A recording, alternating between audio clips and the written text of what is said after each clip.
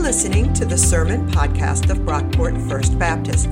We are a progressive American Baptist congregation located about 20 minutes outside of Rochester, New York. To learn more about our church and support our ministries, please visit brockportfirstbaptist.org.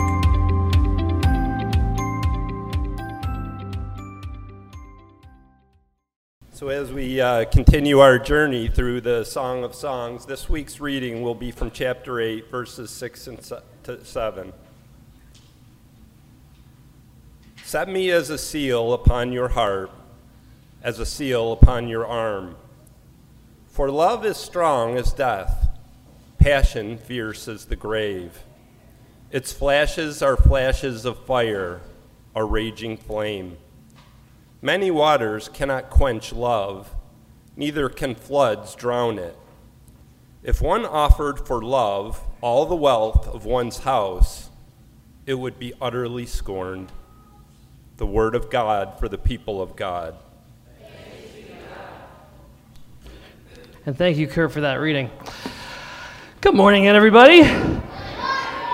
What an awesome service so far, huh? Yeah. Between the baptisms and the kids, and there's cake after church. We should do this. We should do this every week. We should do it every week this week. Cake, yes.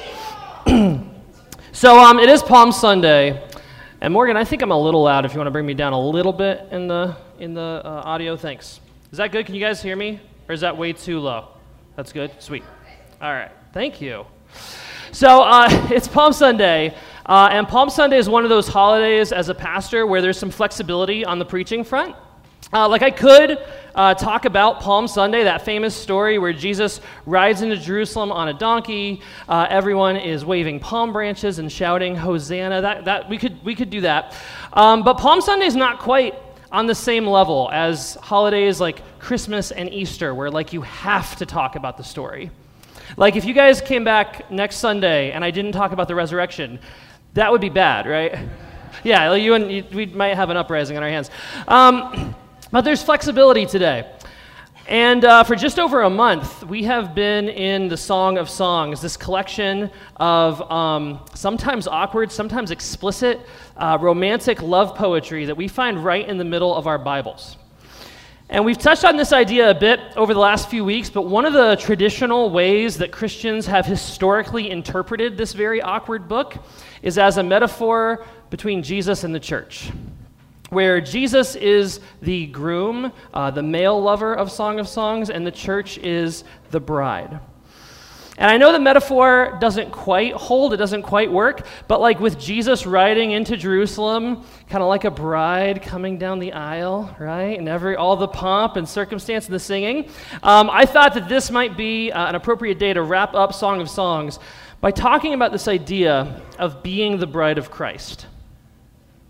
What does it look like practically, and what does it mean in our Bibles when it says that the church is the bride of Christ? You can go ahead, one more slide up there. Perfect.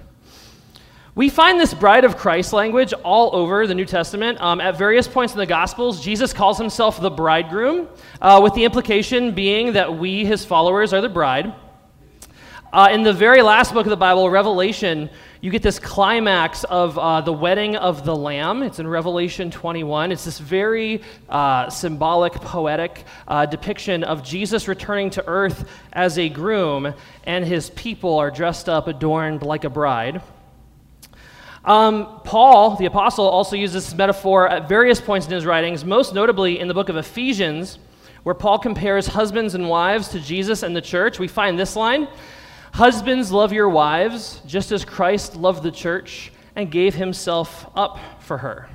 So it's this idea, this metaphor in the Bible, that Jesus is the groom and we are the bride.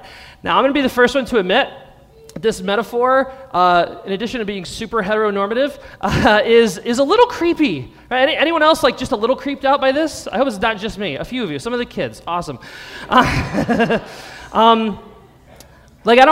I don't know about you, but I don't think of myself as the bride of Christ. That's not the language, that's not the image that comes to my head when I think about this. And I was reminded of just how creepy this metaphor can be when I had to find a picture for the front of today's bulletin. So I like the bulletins to be pretty. It's one of my many quirks. You can ask Pastor Elisha. We work every week on these, and I put way too much energy into making them pretty. And most weeks I go on Google image search to try to find a picture that corresponds in some way either to the season of the year that we're in, the church calendar, or to the sermon. And so I went on Google image search this a couple weeks ago, and I searched for Bride of Christ, and the internet did not disappoint, you guys. Now, this is going to be rough for the people over here. You're going to have to crane your necks, and I know there's a glare. I'm very sorry. But just when they laugh, know it's funny. Okay. The first image I found was this one. It's a very literal depiction of the wedding of the Lamb in Revelation. You've got like lion and lamb statues, a bride coming down the aisle. There's a lot of white people for some reason. In fact, the entire image is a little white for my taste. Hashtag racism. So I don't know what's going on with that, but that's the first one. Then I found this one. This looks like something out of a bad, like, Christian romantic comedy, right? It's like equal parts adorable and terrifying. I will say, though, Jesus pulls off that velvet blazer quite well. This next one just looks like a lady who's about to be eaten. I don't know. I think the lion is supposed to be Jesus, but that lion is totally going to eat that woman. So run. And then the last one, probably my favorite, was this one, which is just a mess. You've got this super Anglo Jesus with a crown and a woman. Those are faces all over her wedding dress. I think you'll all agree she's found the bridal look of the year. All that to say, we went with a baptism picture for this Sunday, and I think you'll agree we made the right decision. Let's refocus. Take a breath. Get rid of that awful picture. Oh, good. It's gone already. And there we go. The question before us. What does it mean to be the bride of Christ? Creepy or not, this is a metaphor that the Bible uses for followers of Jesus. So what does it mean? What does it mean for us collectively to be the bride of Christ? I've been reflecting on this question for a couple weeks now, and I want to make 3 points. They're not the only points, but it's kind of what I came to. 3 ways that I understand sort of all of us collectively as the church working as the bride of Christ. And the first is that as the bride of Christ, we are united with Jesus in love. As the bride of Christ, we are united with Jesus in love. This is what it's all about, you guys. If you remember nothing else from this sermon, remember the creepy pictures, and then remember this point. Nothing can separate us from the love of Christ. The most fundamental belief of the church is that God is love. God demonstrated that love by sending Jesus, who willingly endured the cross to set us free from sin and death. That's the whole story of this week, right? Of Holy Week. That's what we're going to be remembering together in a few minutes when we take communion. That's what we're going to be reenacting, participating in this week at Illuminations. Come out to the church Thursday night or Friday afternoon. This whole sanctuary is going to be transformed into a dynamic, interactive retelling of Jesus' journey to the cross. It's going to be amazing. God is love. Simple, but powerful. For those of you who are baptized today, know that God's fundamental posture toward you is love, period. It doesn't matter what anyone else says. It doesn't matter what anyone thinks. You might encounter rejection in this life. You might encounter hatred, fear, betrayal, negativity. Don't let any of that define you. None of that counts for anything next to the love of Christ, and nothing can take that love away. That's the sentiment of our reading today from Song of Songs, a powerful passage, a good bit of poetry, love poetry. Set me as a seal upon your heart, as a seal upon your arm, for love is strong as death, passion fierce as the grave. Its flashes are flashes of fire, a raging flame. Many waters cannot quench love. neither can floods drown it.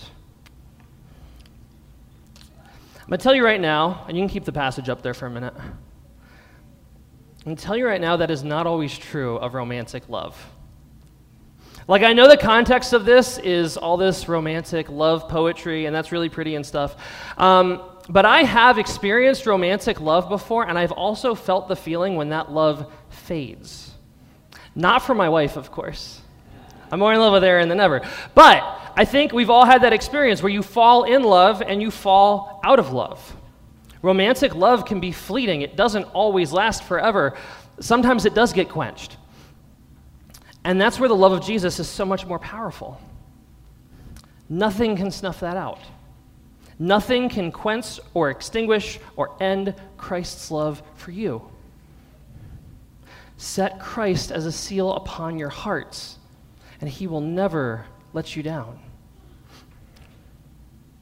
To be the bride of Christ is to be united with Jesus in love, and as the bride of Christ, we are also united with Jesus in covenant. That's our second point. We're united with Christ in covenant.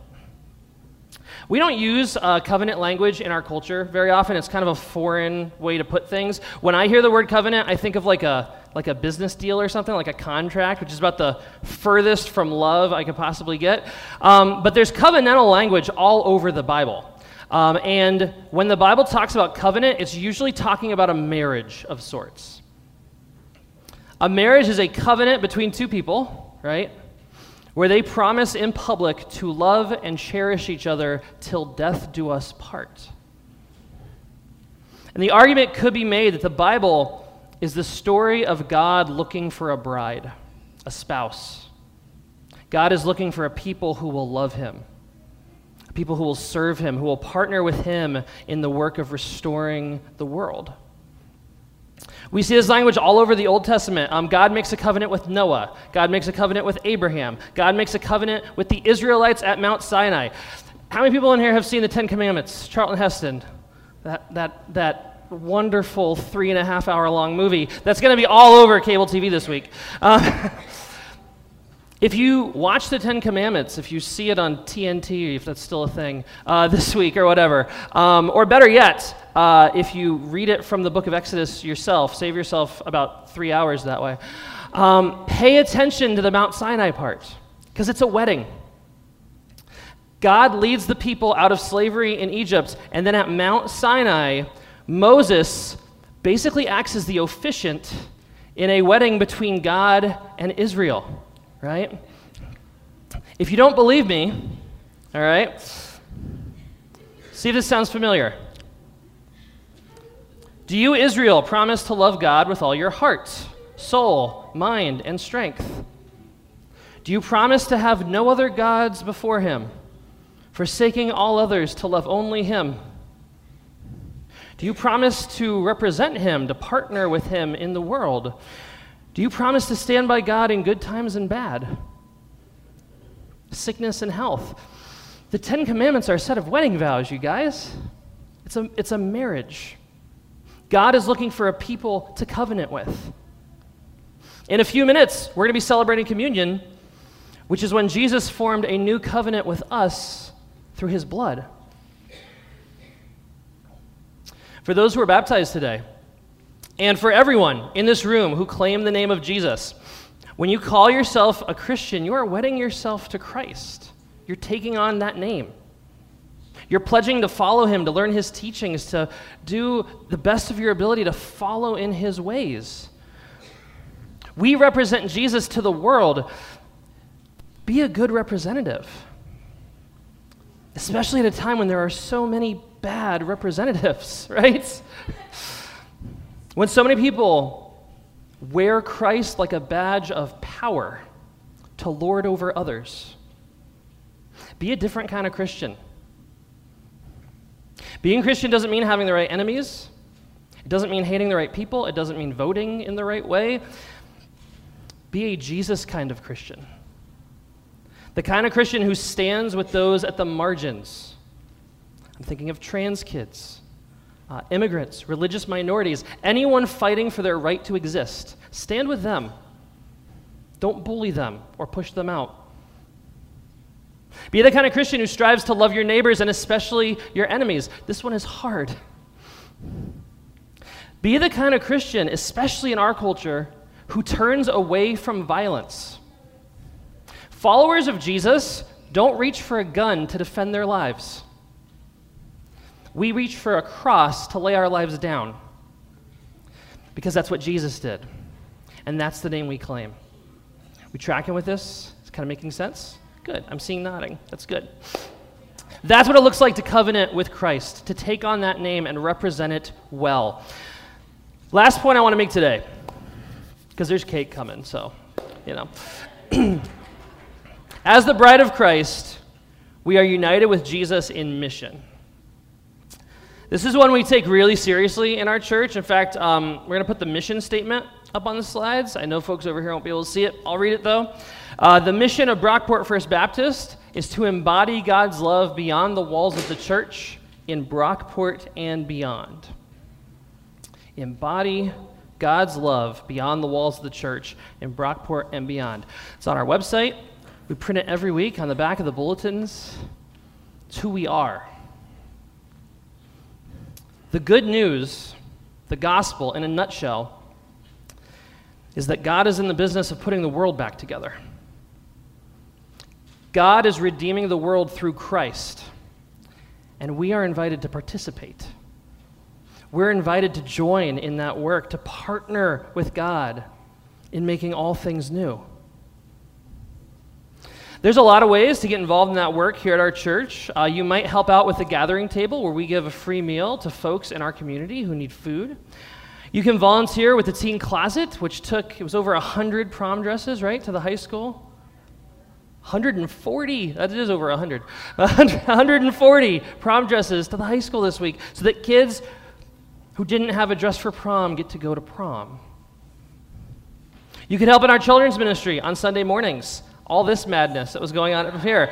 You can help us as a church partner with parents to help their kids meet and fall in love with Jesus. You can come to a class or a small group where we wrestle with the Bible together and support each other in our faith and discipleship. You can show up at special events like the Arts Fest or the Holiday Light Parade or the Pride Parade, where we come out to share the love of Jesus with our community. You could start a new ministry. Just Desserts, which is our quarterly conversation here at the church around issues of justice. That didn't exist a year ago. It was started by a handful of new members, people who were very new to our church, who are passionate about justice and desserts. And you bring those together and you have Just Desserts. And they took that passion and they put it to work here at our church for the glory of God. To the folks who are baptized today, and to those who are joining our church a little bit later in the service, and to every single person in this room, get plugged in at our church. Get connected here at Brockport First Baptist. The Sunday morning thing is not the main event. There's more going on. There's work being done out there.